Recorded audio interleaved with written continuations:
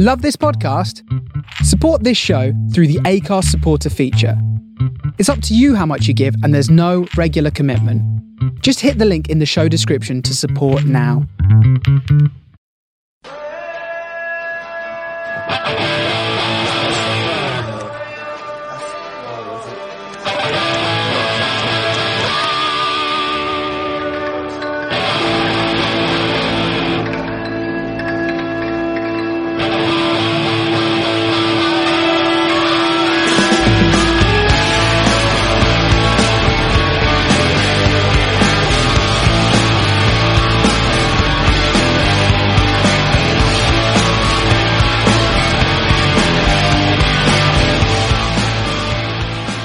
Hello, good evening. Welcome to this week's Man on the Post Extra Time. I'm your host. I'm Chris. With me this week, I've got I've got Alex. How are you?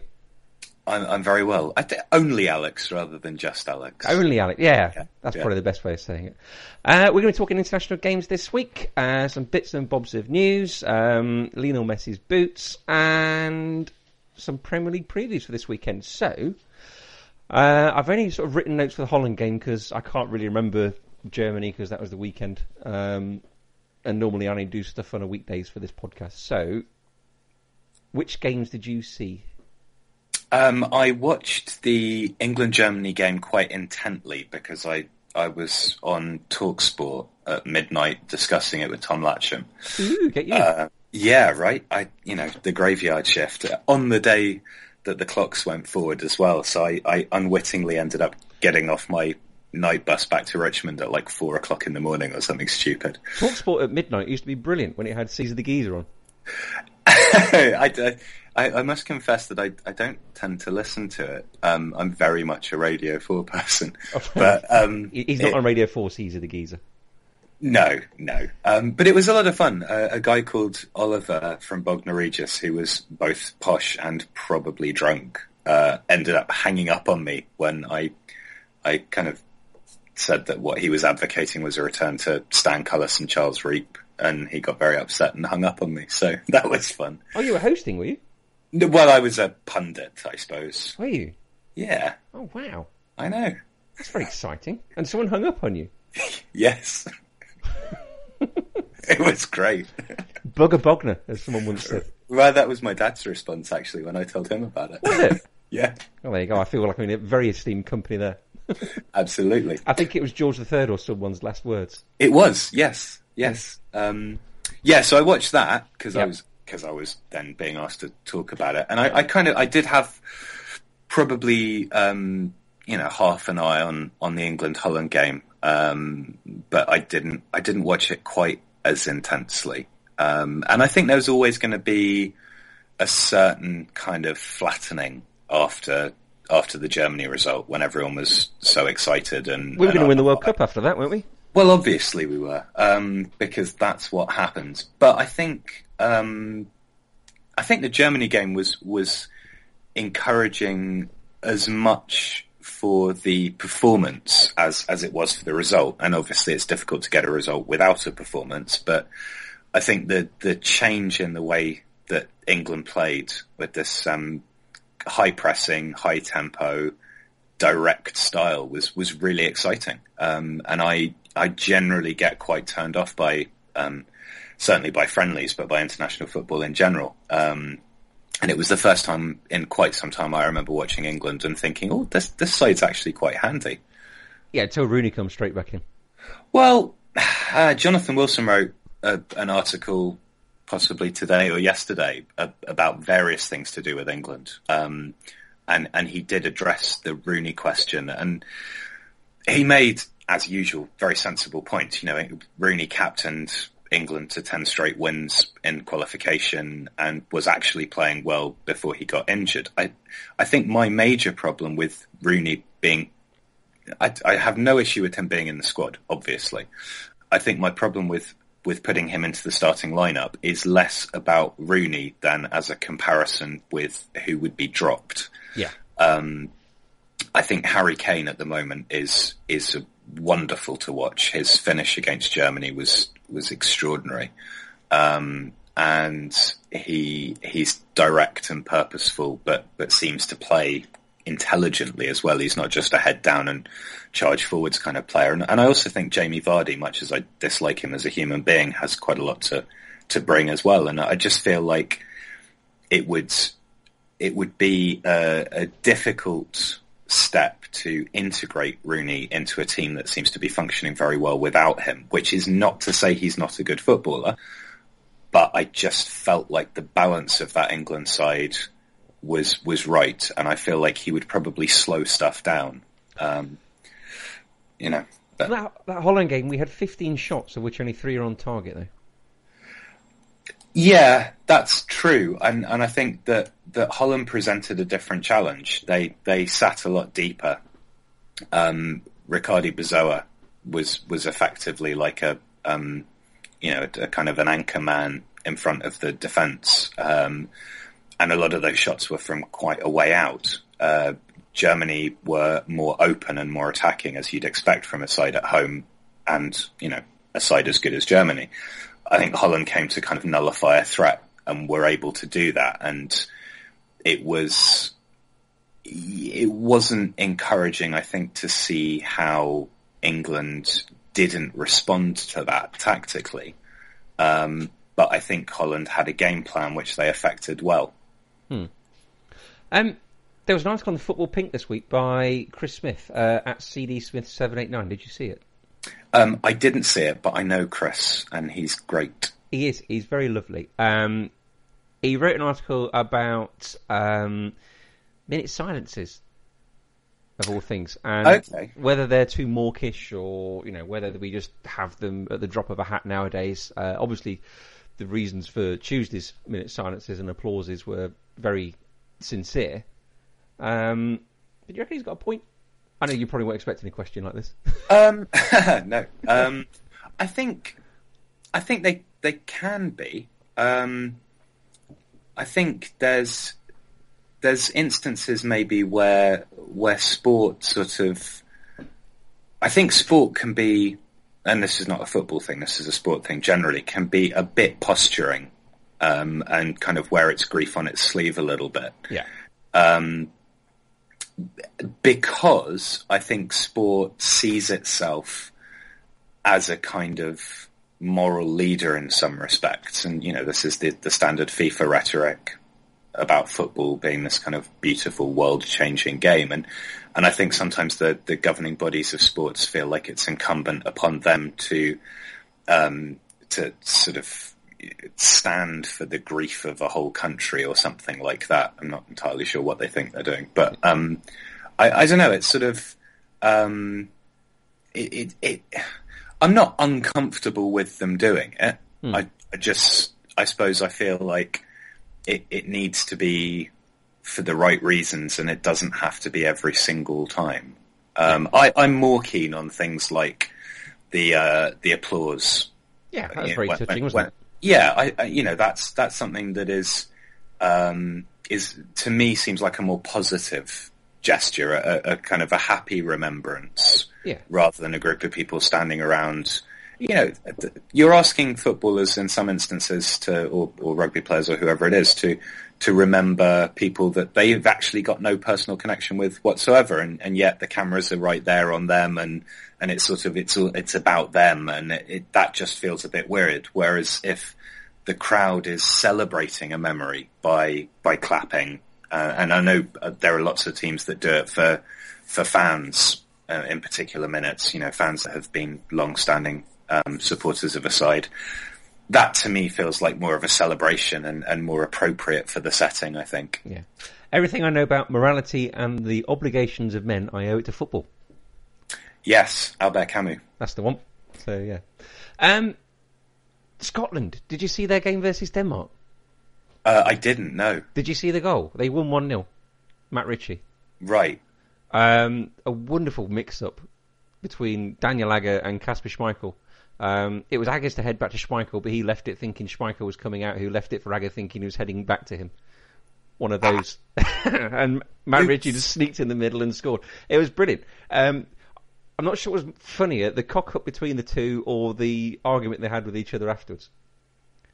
Well, he's got his dad's temper as Kasper.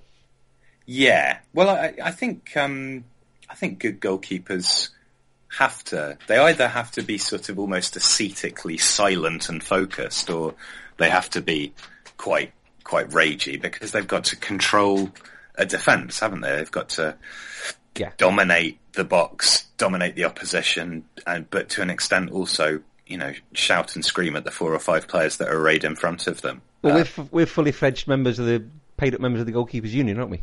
We certainly are. Not that I've put my gloves on for quite some time, but I certainly was very much in the angry camp. It's a lifetime membership. I watched a couple of years ago. I watched Truro City versus Basingstoke Town, and the Basingstoke goalkeeper was a captain, which is just one of the captains should only be central defenders or central midfielders. Definitely not a goalkeeper, because he was having to come about 30 yards out of his area to shout at his defenders, to shout a message to the midfield, to shout a message to the strikers. Goalkeepers as captains don't work. No, I mean there must be. Surely Peter Schmeichel captain of that Denmark side that won the Euros? I don't think he was. Dino Zoff was captain of Italy when they won the World Cup. Buffon's been captain a few times, hasn't he? Yeah. I mean, he's been around forever, hasn't he? So it'd be a bit weird if he hadn't been. Yes. Well, I don't know. You'd have Chiellini, wouldn't you, at Juventus? Well, Buffon's kind of almost my favourite footballer of all time. So oh, yes, definitely. I in fact, somebody, I can't remember who it was asking recently what the first game of football that people remember. I think it was Rob Brown, actually. The first game of football that anyone remembers watching. And for me, weirdly, it was Buffon's debut for Parma. Oh, right. On Football Italia. And I can't remember when it was now. I had to look it up. But, sort of mid-90s. And everyone was talking about this incredible 17-year-old kid. And it was against AC Milan. And he proceeded to be spellbindingly good. And I just thought at that point, okay, you're like, I'm going to idolise you now. Oh, I love him to bits. In fact, the other week when they lost in the Champions League to Bayern Munich, of all the people to break his heart, it was Thomas Müller, who's my favourite German. Oh, really? Yeah, that was quite a gut-wrenching moment, that was, because I love the pair of them. Someone said on Twitter yesterday, because Mario Götze, who we talk about in a minute, has been linked with Liverpool, and I suggested Thomas Müller to a guy I follow, and he said he'd quite happily murder all 7,000 of his Twitter followers if it meant getting Thomas Müller at Liverpool. I agree with him. My significant other's favourite footballer is Thomas Müller. Oh, he's brilliant. I mean, yes, obviously she's not picking him for that, but I was then. I know, right? I said, seriously? And then I sent her a picture of Graziano Pella saying, surely he is much, much more handsome. And her response was that he was too good looking and spends too much time on his eyebrows. And she was sticking with Müller. Oh, no, my wife's, she'll always be in love with Morten Hackett from Aha, but her football crush is Olaf Melberg.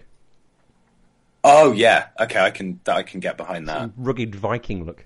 He's, yes, that strapping Scandinavian piercing eye. I'm sounding quite homoerotic. Yeah. Well, it didn't make me feel any way inadequate as a human being either to be in a slightly overweight man in my mid-30s.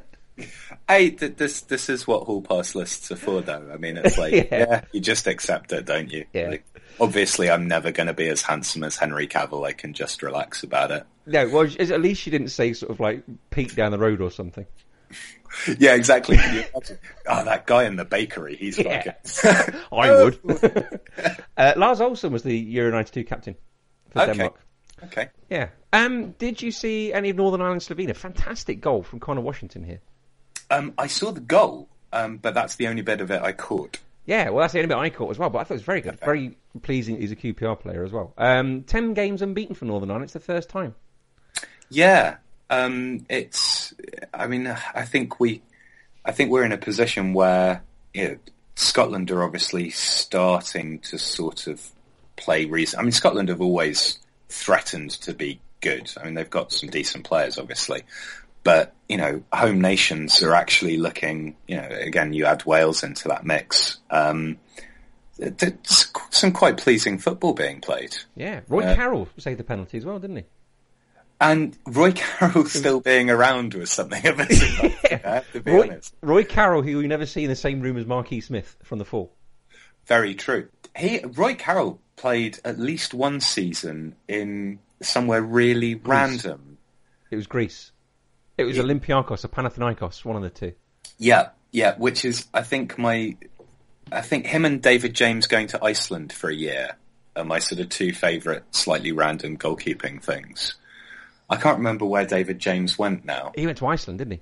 He did. Well, no, he did go to Iceland. I can't remember which side it was. Oh God, you're asking us to remember. It's probably somewhere with lots of F's and Y's and W's. That's pretty standard for them, isn't it? I'm actually just going to look it up very quickly because I genuinely want to know this now. So if you want to fill for about 20 seconds. I'll fill for 20 seconds, yeah. On Monday, Ukraine beat Wales 1-0. Yarmolenko, who I think Brendan Rodgers was available on a free transfer last summer, scored from a very soft marking from a free kick. Ball sort of chipped into the area and he sort of took it in the near post. And then Tuesday, Republic of Ireland 2, Slovakia 2. Republic of Ireland scored 2 penalties. Shane Long. Shane Long, yeah. And then Rob Elliott is gone, probably going to miss the Euros, but probably more important, well, just as importantly, he's looking like he missed the rest of the Premier League season for Newcastle, who have already lost Tim Krul, of course. Although they do have, is it Freddie Woodman, who's considered to be one of the best prospects in English goalkeeping. So it might be a good opportunity for him to step in. I think he needs to be. Yeah. No, I've heard and read very good things about him. David James was at IBV Vestmannaeyjar. Is that how you pronounce it if you're Icelandic, is it? I have literally no idea. He played 17 times for them. So that's good. He then went to the Kerala Blasters, of all things. The where? Kerala Blasters. I think they're in the Indian Premier League. Oh yeah, he managed them, didn't he? Yeah. Yes, right. This was in a bid to stave off his bankruptcy, which didn't quite work. According to Wikipedia, one of their nicknames is the God's Own Team. So, right. Yeah, nothing hyperbolic about that whatsoever. Other international friendlies: Switzerland 0, Bosnia 2, Germany 4, Italy 1. That's their first victory over the Italians for 21 years.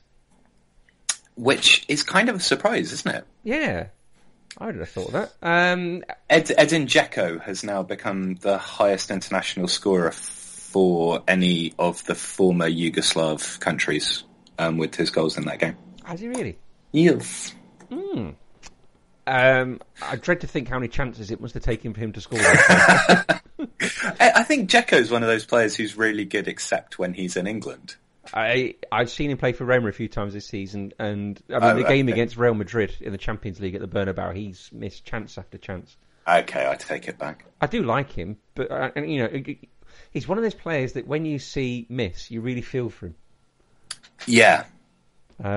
Portugal 2, Belgium 1. Ronaldo scored. Obviously, Belgium won, possibly elsewhere, but France 4, Russia 2. Now, we talked pre-podcast about the Payet goal, didn't we? We did. That was a free kick from like 35 yards out. Woof. I'm not entirely sure that's the best goal of the game. My issue with free kicks, as I was speaking to Ryan about this, is it's a dead ball that no one is allowed to close down, so surely they don't count as much. Ooh. I think you've got a point there, but then I think there's also something from an aesthetic point of view that the static nature of it allows you to really appreciate what's happened. Oh yes, definitely. You can kind of see everything framed rather beautifully. Yes. And a good either curling free kick or a proper bullet is there's something to be said for that. Yeah, definitely. The Kante goal was good, wasn't it, the first one? There was some nice little interplay of passes for that one. And then the Kingsley Coman goal, where he did that sort of five-a-side thing where you'd make the keeper fall on his arse 3 times. Coman is a wonderful player and has been so good for Bayern this season. And he's on some sort of, I think it's like a 2-year loan deal with an option to buy, which is effectively shifting a player off your books 2 seasons early, because obviously if it's someone like him, he's going to get bought. He says he doesn't want to go back to you.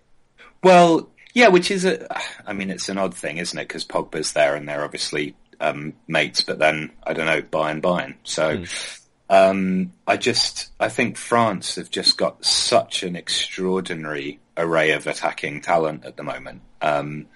And, you know, there's people like Lacazette coming back. There's Nabil Fekir, who's another young, Olympic Lyonnais guy. They've got Griezmann, they've got Pogba, they've got Koeman. It's just, and Benzema probably won't get called up for various reasons, but, you know, if you can afford to leave someone like Benzema at home for moral reasons, then you're in quite good nick. Yeah, you're doing okay. Yeah. Right, some they're a team with a goalkeeper as a captain, aren't they? Lloris. Yeah. Who else would you have? Matuidi, maybe? I mean, I think Matuidi's a wonderful player. Him and Verratti in that midfield are fantastic. Oh, he's just a bundle of energy, isn't he? And him and Pogba together, and then Kante doing the sort of slightly more. I'm really chuffed because I wrote a piece back in, probably August, I think, maybe early September, saying that Kante would be one of the signings of the season for Leicester. I have to say, purely based on how good he was in Football Manager. Yes, no shame in that. And I've been proved majestically right on that score. He's just wonderful. I use Championship Manager sometimes. I've got my Championship Manager from 2000-2001, which is my favourite version because it's the one you can actually play without pretty much having to do it as a full-time job. Yes. And yeah, every now and then you pull up a name and then you see them in real life and you think, I got you. Yeah, exactly that. Yeah, but although it's also fun to see the ones that, I mean, you know, everyone talks about Cherno Samba and Mark Kerr, but Kennedy Bakachiloglu, right? Well, there's a host of Scandinavian ones. Yeah, but he was one of them. Yeah, I remember. I think probably the first version of the game that I played, which was maybe 96, 97. I had a Napoli save with a Belarusian forward called Sergei Nikiforenko, whose stats were fucking terrible, but scored like a goal and a half a game. And just, I mean, he almost didn't seem to exist in real life. It was like he never went anywhere. He never did anything. But in Championship Manager, he was the fucking king. That Wikipedia conversation we had pre-recording. Oh, yeah. You do that with Championship Manager players from 15 years ago. That's brilliant to see where some of them ended up. Yeah. So World Cup qualifiers. Asia had some this week. They're down to their final 12 for, I think they go one more round of qualifying, don't they? Or they do a couple more rounds of qualifying, don't they, to get their final... How many people do they have? How many places do they have? Is it 4 now, I think it is, isn't it? Yeah, I think so. And they... I mean, I find the various ways that people qualify for things quite confusing. Well, I mean, Australia are not even in their own continent, and they're... Right, exactly. Yes, because after, obviously, Harry Redknapp opened his account as the guru for Jordanian football, with an 8-0 win, he then got hammered by Australia, and all of a sudden it was not so rosy over there. It's like... Did you see his quotes afterwards? I didn't know. Well, they lost 5-1 to Jordan. Lost 5-1 to Australia. Jordan, actually, if they had won, they probably could have qualified ahead of Australia. Redknapp bemoaned that we're working with what we've got. These players aren't Ronaldo. I'm doing the best with what I have. And to be fair, to be fair, he's right. But it's proper Teflon stuff, isn't it? But that's Harry. Oh, definitely. Yeah. I just read it and I thought I could just imagine him saying that though. That's the thing. Yeah, with that slightly glazed look in it. Yeah, it does look like a sort of St Bernard, doesn't he? It's one way of putting it, yeah. So Australia made it through to the final 12, as of Qatar, Saudi Arabia, Syria, despite being thumped 5-0 by Japan. And playing all their home games somewhere else for very obvious and sad reasons. Yeah, they play them in Amman, don't they? They do, yeah. The United Arab Emirates, Uzbekistan, China, Iraq, Iran, and South Korea. I think Japan as well. Iraq beat Vietnam 1-0, otherwise Vietnam would have gone through. Imagine having Iraq and Syria at the World Cup. Yeah, I mean, Iraq have not got a bad side. No, well, they were the Asian champions, weren't they, a few Yeah. years ago? And it's good to see, if nothing else, the maintenance of an infrastructure and some semblance of normality in what is obviously otherwise a country that's suffering deeply still. Same goes for Syria. Arguably, Syria is suffering more. But it would be a really good sort of symbol of the ability to persevere through adversity. Adversity probably undersells what's happening there. Shenanigans. Carnage, terror, genocide, I don't really know. But yeah. All that stuff. It would be great if at least one of them got through. Yeah, definitely. CONCACAF USA beat Guatemala 4-0. USA were in real trouble before that qualifier. It was Trinidad atop. They beat St. Vincent 6-0. They're on 10 points. Then USA on 7 and Guatemala on 6. So that win puts them above them. Costa Rica 3, Jamaica 0. They're top of their group with 10 points ahead of Panama with 7. Mexico are 8 points clear of Honduras. They beat Canada 2-0. Honduras 2, El Salvador 0. Any idea why this match might be a little bit of needly in it? Because they're right next to each other. The football war. Oh, yeah. The 1969 football between Honduras and El Salvador. Some slight political dispute played out in a two-legged World Cup qualifier, which led to a 6-day war between the two teams, or two countries. I was unaware of this. Oh, yeah.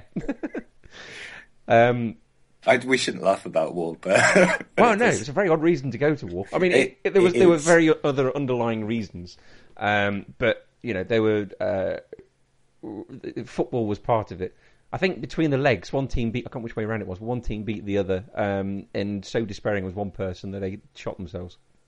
Christ. Yeah. Well, anyway, it all happened a long time ago, so we can laugh. Yeah. Can we? Is that... Yeah. Yeah. I don't know anybody from that round there. Okay.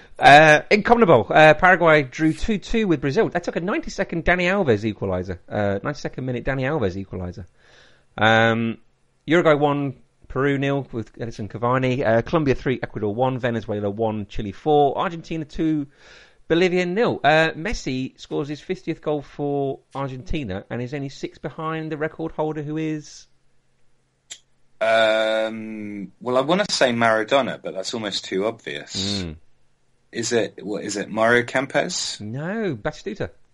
Oh, okay. Yeah. Batigol, yeah. He loved a smashed-in free kick. He did. Oh, he had the best celebrations. Either the machine gun or the tummy up his belly in a pregnant wife kind of way. He was a wonderful player to watch. He really was. He was brilliant. Uruguay 13 points atop with Ecuador on 13. Argentina 11, Chile 10, so the top 4 go through. In 5th place in the playoff spot is Brazil. Although South American qualifying does have this kind of, halfway through it starts regressing to the mean, and the good sides usually rise up. Yes. It's, it's... They end up playing some Oceanic team, don't they? Yes, I think they do, which is usually New Zealand. Yeah, exactly. So, yeah. They'll be all right then. Says enough, really, doesn't it? Should we do a bit of news? Yeah, go on then. Apparently 100 Premier League players may have to leave this country if we vote yes to Brexit. I'm a floating voter till I discovered that one of those would be Dejan Lovren. So my mind is now made up. Oh, Dejan. He was all right for us. Season. Yeah, if you listen to Rory Smith of The Times, he said that it was Lyon you bought him from, wasn't it? Yes, it was. They tried flogging him for 2 years and no one would buy him, and then you lot came in and they couldn't believe their luck. And then you couldn't believe your luck when we came in. Yes. I mean, I think we we sold you a couple of good players and snuck him under the radar. Yeah. To be fair, I couldn't believe when you bought Ricky Lambert for $1 million. That's 4 million, that was, wasn't it? No, was it? Oh, no, it was. Yes. We bought him for $1 million. Yes. From Bristol... City, yes. Well, yes. to be fair, his goal-scoring record was all right for you. Yeah. And what's 4 million quid nowadays? Right. Well, yeah, I suppose. No, he was a fantastic player. He was just very clearly on the wane and didn't seem to be in any way a natural fit for the sort of football that Brendan Rodgers was trying to play at the time. But when has that ever stopped Brendan Rodgers buying anyone? No, indeed. Burnley are posted a £30.1 million profit, which doesn't include any Danny Ings tribunal money. They're 4 points clear of Brighton in second place, who they play on Saturday, but they've managed to, I think they bought Turf Moor back, and they've managed to redevelop their club shop and offices. It's all right, isn't it, if you're Burnley? Yeah, I saw Burnley beating Brentford 3-1, a month or so ago. And they were an impressively powerful side. They were a bit reductive, if I'm honest, but, you know, Sean Dyche is a good manager, and obviously they've been in the Premier League recently. And Tom Heaton's in the England squad, and he's their captain. He's Burnley's captain. Yeah. You see, they're cropping up all over the place. Yeah. I mean, it's difficult to feel happy about any side that Joey Barton's playing for. But he used to play for my team. Yes, he did, didn't he? Yes. But yeah, I mean, fair play to them. In a football world gone mad financially, they're obviously doing stuff right on and off the pitch. So don't think anyone can moan about that. No. Gary Neville's not had a very good week, is he? No. Apparently he was sacked from Valencia about a week or so ago, but the only person he told was Roy Hodgson. And they've only released the news today. Or yesterday. I mean, Roy would be a natural confidant for me, I'll be honest. Yeah. It's Phil Neville's staying on, though. Which is even weirder. Because he saw off... I mean, you'd understand, because he was there with the last manager, wasn't he? And you kind of understand him staying on for his brother. Yeah. But staying on after his brother's gone, this is like almost Ryan Giggs territory, isn't it? Yes. Ryan Giggs is extraordinarily loyal in some respects. There's a fantastic article this week on the Manchester United Rantcast website. Paul Sometimes of This Parish is podcast, and it's all about Ryan Giggs and whether he's a bit of a snake in the grass. I got a feeling he might be. Yeah, I mean, I think if you're... I don't know, snake in the grass, maybe if you're a player who's been that good for that long, then you've got to be extraordinarily mentally tough and ambitious. And he isn't going to be sticking around at Manchester United for any reason other than he wants to manage it at some point. Yeah. And whether that means that he would go so far as to undermine actively Louis van Gaal, I don't know, but it seems a bit naive to assume that his loyalty to the club is in any way predicated on who's in the top job at the time. It's because he wants it himself at some juncture. Yeah. Lionel Messi has donated some boots to a charity auction to help the poor of Egypt, which is very nice, isn't it? Yeah, I think it's probably the least that a professional footballer could do, to be honest. However, if you are local MP and TV station pundit Saeed Hassassin, you wouldn't be so happy. Whose shoes do you want to sell? The nail of an Egyptian baby is worth more than your nails. Keep your shoes to yourself. Who then took off his own shoes and offered to donate them to the poor of Argentina. Yeah, okay. Well, and what did he get for them? I don't think he's done it yet. Polite round of applause, maybe. And leaping to Messi's defence was Mido. Do you remember him? I do remember Mido, yes. Yes, overweight and not terribly consistent in front of goal. That's the one. Middlesbrough, briefly. Middlesbrough, West Ham, Roma, Spurs. Yeah. And I think he's now something to do with Al Ahly. Okay. I think, or Zamalek, one of the... I get them very confused. I know they don't like each other very much, but... Not enormously, no. No, but I know he's definitely one of them. Rumours, some quick yay or nay to these. I saw this from a West Ham in the know person. James Rodriguez to West Ham. Mind you, this is the club that somehow, however they managed it, secured Carlos Tevez and Javier Mascherano. So they did. Maybe there's some seriously Gucci third-party ownership shit in the works that we don't know about. I can't see it happening, though. I really can't see it happening. No. The same in the No person did say that Slaven Bilic was the best manager in the league. That had me thinking for a little bit. Yeah. How long was a little bit? Because I've just thought about it and realised it's not true. Probably about the same length of time as what you just thought, to be honest with you. But good. I did this sort of think. Well, I thought that's a good shout. And I thought, is it? And I had a think, and I thought, no. Joe Allen or Jordan Ibe to Watford. They've done okay, haven't they? Under Klopp. Yes. Joe Allen's done something terrible to his face. Yes, he looks a bit like something from the Shire. Yeah, or Stig of the Dump. Yes. Yeah. I've never really been convinced by Joe Allen. He seems like the sort of player who should be justifiable on the basis of stats, but actually isn't. The Welsh savvy. Yeah, sure. Jordan Ibe, I think, is a real prospect. I'd be very surprised if Liverpool let him go. Yeah, I think he's very good. One of the first games of the season, it might have been Klopp's first game against Spurs. He gave Ibe a bit of a slap on the face, in this sort of friendly way as they're all walking off the pitch at the end. But it did look quite hard. Someone pointed this out to Klopp before the next match, and Klopp said, "Well, maybe no one's done it to him before, and he needs one." And gave out a great big Klopp laugh afterwards. I honestly, I fucking love that man. I did.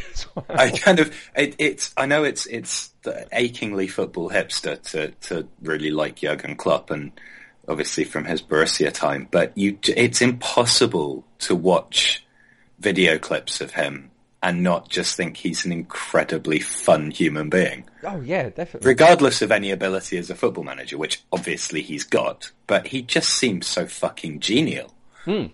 Everything's a joke. Everything's funny. Every time I would imagine 90% of the time you see a picture of him on the internet, he's in a press conference laughing. Yeah, just beaming. Yeah. He just has a very... I'm sure he's as tightly wound as the rest of them, but he manages to convey the sense that it's all kind of a big joke, really, and that he's happy to be where he is, and it's kind of. I think that genuinely, I think that transmutes itself to the players. I mean, you look at how other managers handle the media, and the classic example, Mourinho's acerbic attacks on everybody, creating this so-called siege mentality and so on. If I were a footballer, not that that'll ever happen, obviously, but if I were, I'd much rather have a guy standing out the front who just seems to be taking the piss out of everything all the time than somebody who's out there berating people and being angry and hating on everyone. Yeah. It just seems like a much happier place to be. Oh, yeah, definitely. You'd come into work feeling a lot jollier, wouldn't you? Oh, gotcha. Yeah. Ter Stegen to Manchester City. That's one for you, isn't it? Your friend might be replaced. Yeah. Well, obviously, I'd be delighted by that, although I pity anyone who picked him up. I would be surprised if that happened. I mean, I know there's links between Barca and Man City at the sort of director of football level, but I can't see why Barca would want Ter Stegen to leave. It would take an extraordinary offer to prize him away, and I can't see why he would want to go. He's done well there. He seems like a very, very good fit for that style of football. He's prone to the odd Neuer-like lapse in judgment, I think, but you get that with that sort of very dynamic sweeper keeper. It happens. And what he brings on the plus side is so positive that he fits in very well there. That to me doesn't make a lot of sense. No. Mkhitaryan to Arsenal makes a lot more sense. Not least because it's yet another attacking midfielder. Yeah. But again, I mean, Borussia Dortmund are kind of re-establishing themselves, and you'd look at that and wonder why he'd want to go. Yes. And please, Mario Götze to Liverpool. Yes. Well, yeah, I mean, Götze's not played nearly as much this season at Bayern as he did previously. I think I'm right in saying. No. So the opportunity to reacquaint himself with Klopp, obviously who he kind of grew and flourished under before moving down south, would probably be attractive to him, as long as there's no kind of beef between those two. Because of that, and there obviously isn't if people are talking about it. And he's a wonderful player. He scored the winning goal in a World Cup final. Like, you know, I think Liverpool would be delighted to take him. I think Bayern would probably be able to command a pretty hefty transfer fee for him, even if he does want out. But it would be an interesting move. I don't think it's that unlikely. No, I think he's got a year left of his contract. Which, mind you, nowadays, that doesn't really mean very much. You still get players with a year left on the contract going for, you know, sort of 20, 30 million, don't you? Well, yeah, because if you're Bayern and you've got the squad that they've got, then you can say, you know, Mario, fine, if you don't want to sign a new contract, you can just sit around for a year. And you'll get less fit and less sharp. And if there is teams out there that are desperate to buy, then they'll still chuck money at a player rather than wait. Definitely. Right, shall we talk some Premier League? Yeah, go on. Go on, then. It's back. Club football is back. Whee! Right, the early game on Saturday, Aston Villa versus Chelsea. This is the Andy Townsend derby. Right. Remy Gard's gone. Snuck out. Yeah, good day. Very bad news. I mean, like, I couldn't believe that when I saw it come out. That was sneaky. And then I thought for 1 second, I was like, oh yeah, no, it's Aston Villa. They're capable of literally anything. I feel very sorry for him. I think he's a good manager, who was dumped into a pretty poisonous environment, and had a squad of players, you know, of whom maybe 3, 4 possibly performed for him. Has Gabby Agbonlahor been in the paper today for being so-and-so? Not that I've noticed, but my interaction with the newspapers today has been doing all the Sudokus in the Metro and nothing else. Aston Villa striker Gabby Agbonlahor hits back over quote-unquote hooker and booze party. Oh! So for old time's sake. Well, yeah. I mean, you know... Oh, it's not hooker as in Julia Roberts and Pretty Woman. It's a sheesh pipe. Oh, right. Oh, hookah. Hookah. Okay. Well, that's less exciting. There's a picture of him on the front of the Star with a big long pink one in his mouth smoking it. Yeah, I mean... And he's also wearing a pink hat, so he's got matching hookah and hat. Fairly incontrovertible evidence, I suppose, isn't it? Yes, I would imagine so. Yeah, I mean, you know, that squad has just been shite, hasn't it? Idrissa Gueye has been very good. Jordan Amavi looked good before he got injured. Carlos Gil, likewise, and Jordan Ayew's been all right. And that's about it, really. You know, I can't see them getting anything from this game. No, they've lost their last 6, scoring 2, conceding 18. Chelsea, unbeaten in the league under Hiddink. Unbeaten, yes, but they haven't won many. Lots of draws, isn't there? Yeah. Although they won 7 out of 8 versus Villa. Yeah, I mean, that's Villa, isn't it? Yeah. I guess, you know, Hiddink's in a funny position, isn't he? I don't think anyone quite knows what's happening yet. They did, at least. It's an open secret Conte's coming, isn't it? Oh, it is now, isn't it? Yeah. I suppose, well, I mean, until these things are confirmed, you never really know, do you? But he was brought in to steady the ship, and he's done that very professionally. And it's going to be a big rebuilding job with a shit ton of money thrown at it for whoever does come in. Yeah. So, yeah. But I don't think that's going to affect this result. No, I think it's pretty foregone. Yeah. Yeah. The only thing that I'm thinking about this against Gard is I wonder what his thought process was for taking the job. Yeah, that's a fair point. I mean, the Premier League is superior to Liga. Yeah, I suppose so. And I guess as well, you probably don't know just how bad things are behind the scenes until you actually get there. and he may have been courted and thought, oh, okay, so it's all going to be sunshine and roses, and they brought in a number of French players, and he probably felt like he would be quite at home there. So I can understand why he moved. They've been linked today with Gary Monk, I think. Oh, really? I've seen them linked with Gary Neville as well. And I know which Gary I'd rather have. Yeah.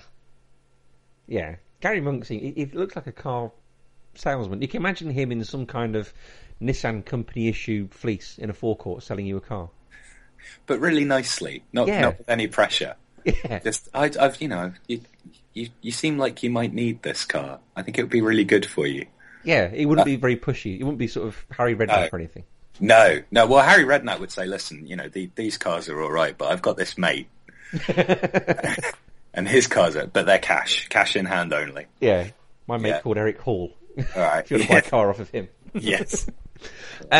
Arsenal versus Watford. FA Cup revenge for Arsenal, do you reckon? Well, there's a few games this weekend that will have a significant impact on the title, and this and Liverpool-Tottenham, which I'm sure we'll come to, is one of them. If Arsenal can win this and sustain pressure, at least by kind of, not falling behind, then it will be quite a big result for them, given what could happen elsewhere. And I think they'll be very keen to do that. I mean, you always feel with Arsenal, they've won the FA Cup a few times recently, and that's clearly something they do take quite seriously. But I think they really scented the opportunity to get the title this season, and I don't think they will have given up on that, even as their chances dwindle. So I think they'll hit this with all guns blazing. That's not to say Watford will be a pushover, because they've been really impressive. But I think this game matters an awful lot more than the FA Cup game did. Bournemouth, Manchester City. Did you see the Di Michaelis news today?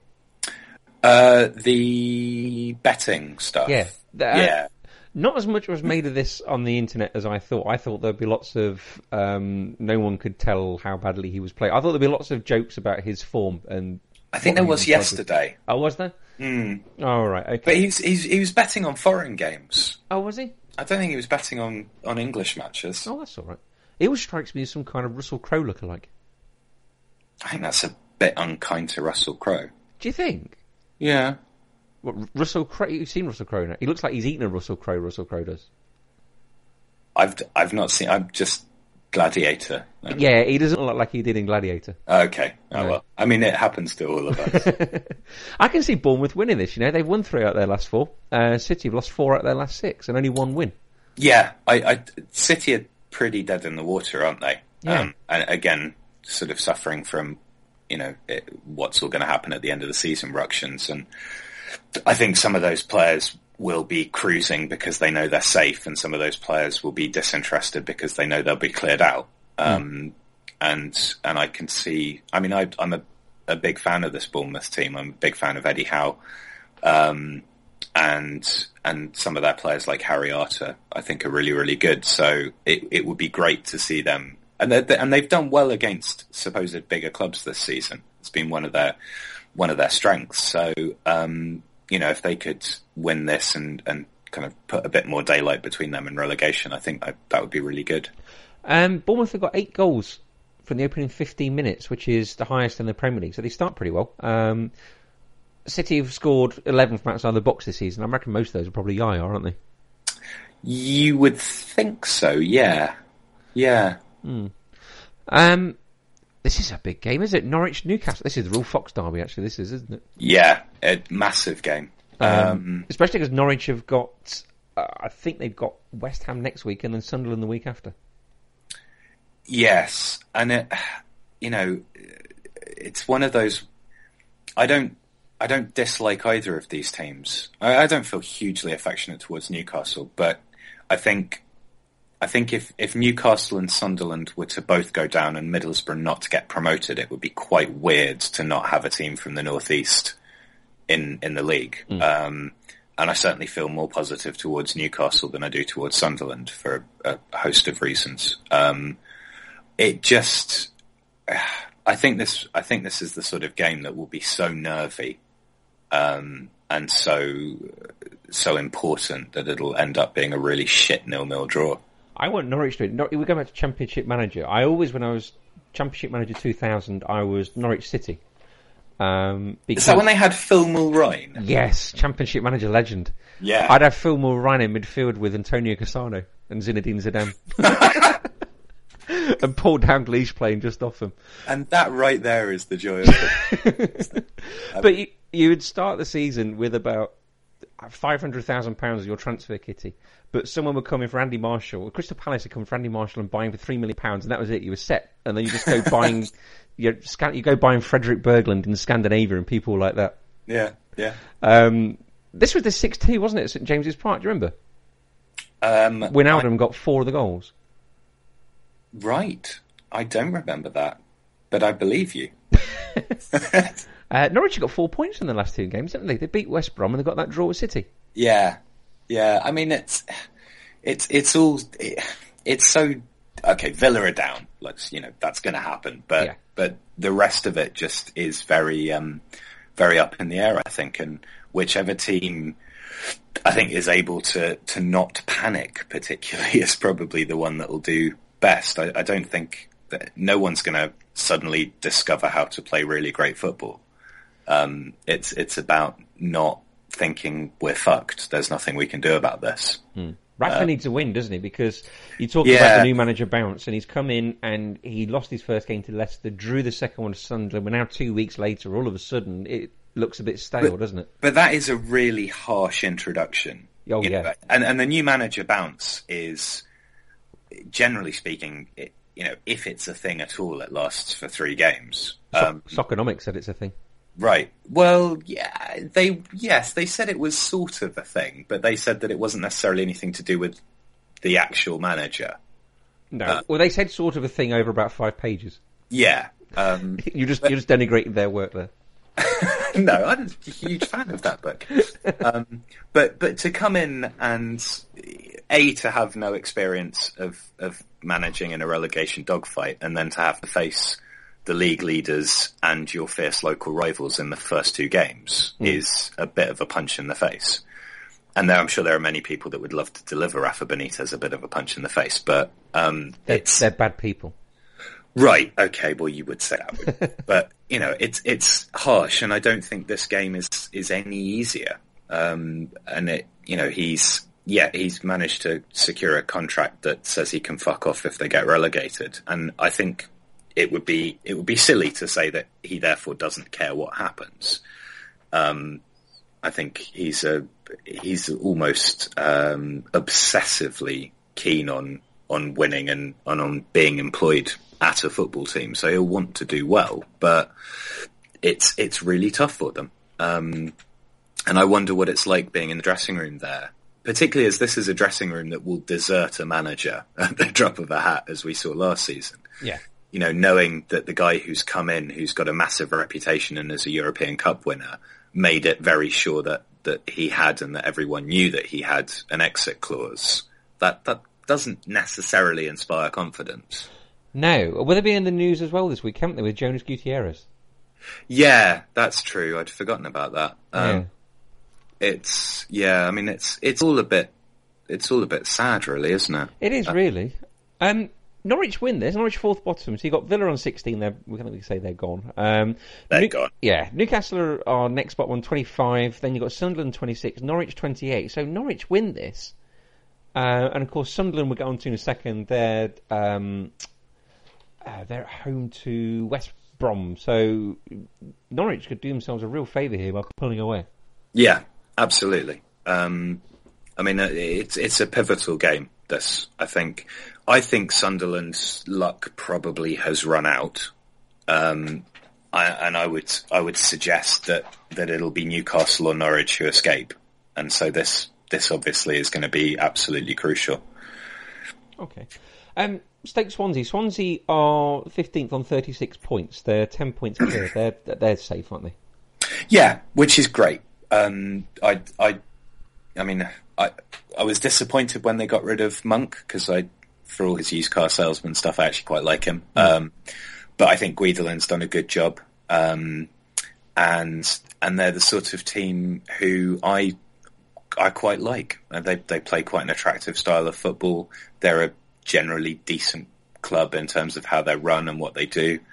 And I think it's good that they're safe. Yeah, Guidlin and Alan Curtis on the sidelines, they're kind of like Stadler and Waldorf for the Muppets, aren't they? That's a good analogy.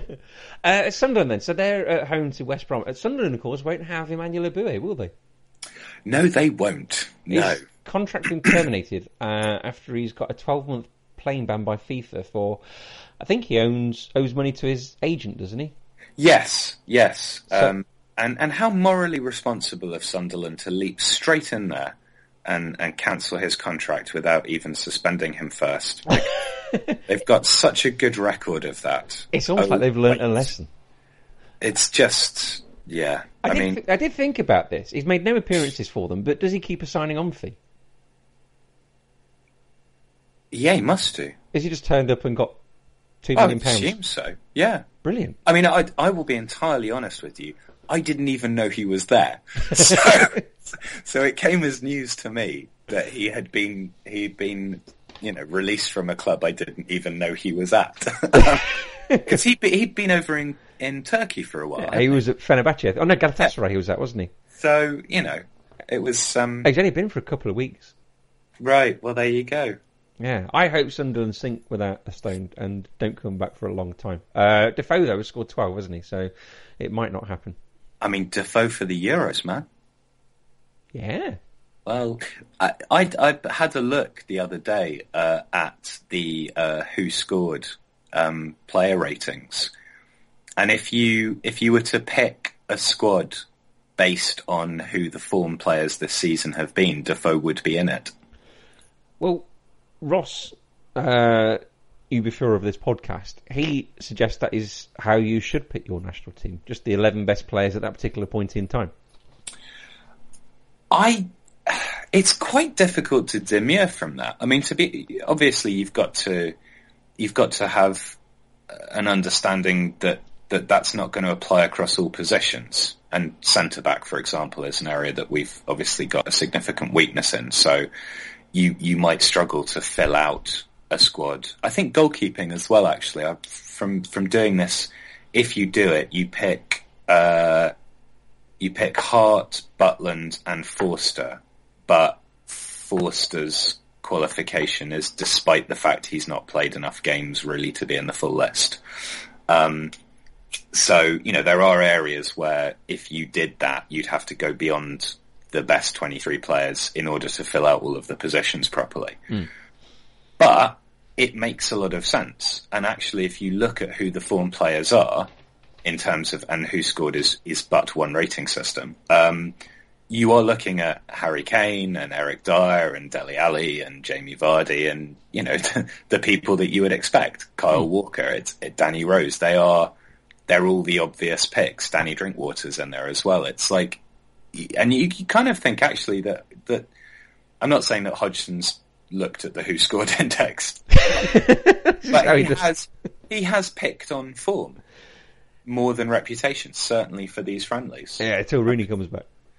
Yeah, but then Rooney's had an injury, and I think calls to say bring back Jack Wilshere are a bit silly. Yes. Simply because he's not played. My opinion on Jack Wilshere as a footballer should be neither here nor there this season because he hasn't played any football. But Rooney, I think there's a different argument. I do genuinely feel that at big tournaments like this, leadership is very important. Having players in the squad who've got experience of international tournaments is very important. And when you've got what is otherwise a very young side, I mean, this, for example, is why I would half-heartedly consider picking Phil Jagielka as one of the two centre-backs, simply so that there's actually a player in the starting lineup that's older than 25 or 26. It's there do need to be some of those guys around because I think teams do fold if they don't have them when it gets to the latter stages of big tournaments. And that would be my argument for having Rooney in the squad, but not in the starting lineup. Okay. West Ham Crystal Palace. This is the Alan Pardew derby, isn't it? It is. And again, Alan Pardew is going to be on the receiving end, I fear. Yes, I fear you might be right as well. I mean, I don't fear it, actually. That's a silly way of putting No, it. I'd embrace it if it happened. I quite look forward to it. I mean, they're on 33 points. And if Norwich get this win, then they're in this Crystal Palace, aren't they? They kind of are, and that's weird given what the beginning of the season was like, and considering that they've spent quite a lot of money. Cabaye, not least. They've got a good squad of players. Incidentally, there's if you were picking centre backs on form, you'd be looking at Scott Dann. It's weird to see them having dropped off so much, but I don't think they're quite bad enough to get dragged into it. Do you ever do this thing where if someone's name gets mentioned, you do some kind of Pavlovian response? Yeah, it usually involves like bunching a fist. Well, no. Whenever Damien Duff used to get the ball and the commentator said his name, I would always do the Homer Simpson beer afterwards. Okay. Scott Dann, I'd do the Alan Partridge Dan thing. Okay, yeah, I can see how that would work. What's a clenched fist? Because I want to hit the person whose name has just been mentioned. Oh, right. Fair enough, I understand. Palace won this 3-1 last season. 2 goals from Glenn Murray. They missed him, haven't they? Yeah, which is a weird thing to say, really, isn't it? Yeah. Because you wouldn't think that Glenn Murray would be the sort of player that you would miss. But then they've got, what's that guy's name? The really crap one. Adebayor? No. Another... Maroon Shamak? No. See, he's another one. He does pretty much the worst. Yeah, but you say that, but then Shamak, when he was playing as a deep-lying striker at the beginning of the season, was really good. Shamak, I do the Michael Jackson Shimon. Oh yeah, fair. No, Dwight Gale. Dwight Gale, yes. Dwight Gale, surely one of the worst people to consistently play Premiership football. Oh, up there with Lewis Graben, in my opinion. Mikael Beck. Yeah, but not consistently. He was in that team. He was in that Middlesbrough team with Fabrizio Ravanelli and Gino. And then you think, well, Mikael Beck, what on earth is he doing near this football team? Captain of that team, of course, was Nigel Pearson. Indeed. Who also has been linked with the Villa job. Yeah, now you see, that makes sense. Because he'd be an arsehole among arseholes. Well, yeah, he'd be King Arsehole. Yeah. But no, I think he'd be he's got Leicester promoted from League One. He's got Leicester promoted from the Championship, and nearly did it once before that as well. I mean, the worst thing about Nigel Pearson is that you can't really argue with his results. It's a bit like Jamie Vardy. They're clearly unpleasant people who happen to be good at what they do. Yeah. Which makes me uncomfortable. Yeah, I understand. Liverpool Spurs. Oh, there's a few derbies for this. This is Paul Stewart, Paul Walsh, Øyvind Leonardson. This is such a big game. Because Spurs are in everyone's hearts, aren't they, because of England? But they're also, they're breathing down the neck of Leicester. But they're coming up against the Liverpool side. They're starting to find the fluency and the style that Klopp wants. Well, they won 3 out of their last 4. They're only... the one out of that 4 was that loss to Southampton last time, your boys, after being 2-0 up. Right. Yeah, that was a lovely game. I know. But yeah, I mean, I think this could be, like I say, and we'll come on, I'm assuming, next to Leicester against Southampton. We will. You're looking at the same website I was looking at. I probably, yeah. Other websites are available, but the BBC is the easiest to use. Oh no, I went to the Premier League. Oh right. Oh, I'm on the BBC, mate. Oh, fair enough. Yeah. Well, Liverpool have... Sorry, go on. If results happen a certain way, then this will be a really, really big weekend, because I can see Liverpool beating Tottenham, I can see Southampton beating Leicester, and I can see Arsenal beating Watford, and all of a sudden things look ever so slightly different. They do. The only sort of stats against that are Liverpool against Spurs in their last 6 have won 5 and drawn 1. And Spurs have won 1 out of 21 at Anfield. Mm. No, that's what I mean. I think Liverpool will beat Spurs. Oh, right, okay. Do you know what? Yeah, I mean, Liverpool, you will see, do well against the bigger teams and annoy the crap out of their supporters by losing to the smaller ones. Which is how they've been for the last 25 years. But there we go. Southampton are away to Leicester. Now, are you one of these people that are looking for Leicester to win the Premier League? You're quite happy with that? Yeah, I mean, yes, I suppose. I think if someone put a gun to my head, I'd actually probably prefer Spurs to win, to be honest. Oh, would you? I think they're more attractive, the way they play, and they're managed by Pochettino, who I love. What about Cuddly Claudio? Well, you can't argue that he's done an extraordinary job there.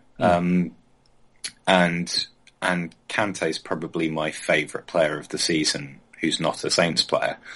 But I just think this Spurs side is really, really exciting. And I think that while what Leicester have done is extraordinary, there's more elegance to the way that Spurs have gone about their game. And if they won it, I'd be probably fractionally happier. I think whoever wins it, because I think it'll probably still be one of those two. It's great because it shakes things up a little bit, and that's good for football, I suppose. But it's I mean, I'm not really. I don't know. It's a weird one, isn't it? You know, when your team's not in the running and probably never will be, then who do you want to win? It kind of becomes a bit of a non-question, not a non-question, but I guess that's why I go for it on aesthetic grounds rather than anything else. This is why I used to really like watching Arsenal play, because of the style, and when they won I was happy because of the way they went about it, and I think Spurs have just played more pretty football. Okay. Last game of the weekend is Manchester United Everton. These are two very, very funny old teams to predict. United have conceded just 7 at home this season. One of which was to you guys, wasn't it? Yeah. And Everton can't hang on to a lead. They've lost just 1 out of 4 away. They've won 4 out of their last 7 Premier League encounters with United, though. Lukaku, though, 16-7. He is... he's proverbially on fire, though he has said this week he wants Champions League football next season. Yeah, which, isn't very coded, is it? No. But yeah, which means he wants to join Leicester or Spurs. Yes, it could do. I can see him at Manchester City. Yeah, I could see that. I could see him going back to Chelsea. No, he said he won't go back to Chelsea. Yeah, I mean, not that I could see it happening. I could see him fitting in very well there. Oh, right. Okay. In terms of style. I mean, I think he'd be an asset to any side. I think he's a really, really good footballer. He plays with a smile on his face, doesn't he? We were talking about Klopp earlier on. Yeah. And actually, Liverpool would be a place for him, I think. Yeah. Well, we gave them Gary Ablett. Totally fair. Yeah, right. I know. They gave us Abel Xavier back again. Abel's of the crap beard and steroids. Steroids? Didn't Xavier get banned for performance-enhancing drugs? I think he's the only footballer in the Premier League to have been caught using a banned substance. Well, quite possibly. I don't know. I mean, yes, he had the bad haircut, made him look a bit like Neptune. Yeah. It's odd, isn't it? I mean, of all the footballers that have ever played in the Premier League, only one has ever taken drugs. Who would have thought that? I know. Well, performance-enhancing drugs. Performance-enhancing drugs. Who would have thought that, eh? At least I'm glad we don't have a doping problem in football. We absolutely don't. Yeah. Romelu Lukaku is one of 4 players to score a hat-trick against Manchester United in the Premier League. Do you know who the other 3 are? I'm going to guess that Shearer might be one. Nope. Drogba? No, let me give you a clue. One of them you have to put your hands up for. That's a shit clue. Dirk Kuyt. How is... I don't understand that clue. Put your hands up for Dirk Kuyt. He loves this city. I'm not going to know your chants, am I? It's as in put your hands up for Detroit. You know, I get it, but Yeah. I just don't know Liverpool chants. So Okay, it's like, fair enough. I mean, it's so tenuous. Yeah. Oh, well, the other one is Sammy Eto'o, and the other one is David Bentley. David Bentley? David Bentley. Fucking hell. Who's now running a bar in Spain because he turned his back on football. He hates football, yeah. Yeah. Apparently there's quite a few footballers that can't stand football. I think there's probably quite a lot of football journalists who can't stand football, to be honest. But they know which side their bread is buttered. That's pretty much how it goes, yeah. Yeah. Apparently Olaf Melberger, we mentioned earlier on, he couldn't stand football. And he just turned up for training, was amazing at it. Turned up for an actual match, was amazing at it. Never watched a game between it. He never sort of watched it on Sky Sports or anything. Brilliant. I love it. Can you imagine this? It's like the Benoit Asser Cotto kind of school of being a professional footballer, which is to say it's a fucking job. Like, I don't have to love it. I don't have to be interested in it. It's a thing I'm good at. You might be good at accountancy. I'm good at football. I think that's a much more refreshing view. Oh, it's fantastic. I mean, it's very similar to Winston Bogart when he used to do nothing but get 40 grand a week at Chelsea. And he said, well, I'm here for the money. Why else would I be here? Right. If somebody paid me 40 grand a week to do nothing, like, I'd fucking snap their hand off. Yeah, you wouldn't go, oh no, my moral compass won't let me. Oh, fuck my moral compass. Not that I've got one anyway, but I'd just buy a shit ton of books and read them. It would be brilliant. Yeah. Yeah, well, one of the only decent things Bono has ever said is, it's no secret that a conscience can sometimes be a pest. Ah, yes. I see that Adam Clayton is now the GQ arts editor. Is he? Yeah. I know. So we wonder why fucking British magazines are dying. Well, there's one reason. Mm-hmm. Yeah. Actually, going back to David James and Olaf Melberg not watching Sky, he, not that he's a petty man or anything, he had a problem with his Sky dish once, and they said, well, we can fix it, but it's going to take 6 weeks to fix. And he said, well, I'm not doing any interviews with you for the next 6 weeks. And this is while he was at Portsmouth, and they went, well, fine, you'd crap anyway, so that's no problem. Yeah, imagine throwing a threat at somebody and having them just shrug at you. Like, yeah, okay. Well, Paul Stewart, who I briefly mentioned earlier on, he apparently did the Do You Know Who I Am line. He needed a loan from a bank manager. Yeah. And the bank manager refused him, and Paul Stewart said, do you know who I am? And the bank manager went, yes, you're not very good. Which is even better than just a straight no. Yeah. I know Yes. who you are. I've followed your career with some interest, and it's not great. Yeah, exactly. You're rubbish. Well, that brings us to the end of that, and brings us to the end of our podcast as well. Anything we've failed to mention tonight? Oh, World peace. I don't think so. No, I think we touched on world peace when we were discussing Syria and Iraq, didn't we? We did, didn't we? Yeah. By implication. Yeah. Okay, so we have done everything. Pretty much, yeah. I think we solved football. Well, that's it. Everyone can go to bed. Right. Brilliant. That's what I'm doing. Sunny. Yes, definitely. So if they want to follow you on Twitter, how do they do that? It's at AFH Stewart with an EW. Okay. At Man on the Post is the Twitter feed for Man on the Post. manonthepost.com is the website. If anybody is interested in writing any articles for the website, please get in touch. Chris at manonthepost.com or Ross at manonthepost.com is the email addresses to get in touch with. If you like what you hear, you can rate and review us on iTunes. You can also download through our Acast Overlords. Any rates and reviews we get are very, very grateful to receive, particularly the good ones. I'm not sure whether the guys are here on Sunday or not. If they are, you can also download them from Monday onwards. Thank you ever so much, Alex. It's been a long one, but thank you. Yeah, that's entirely my pleasure. Thank you. Yes, and all that remains to be said is always keep your man on the post.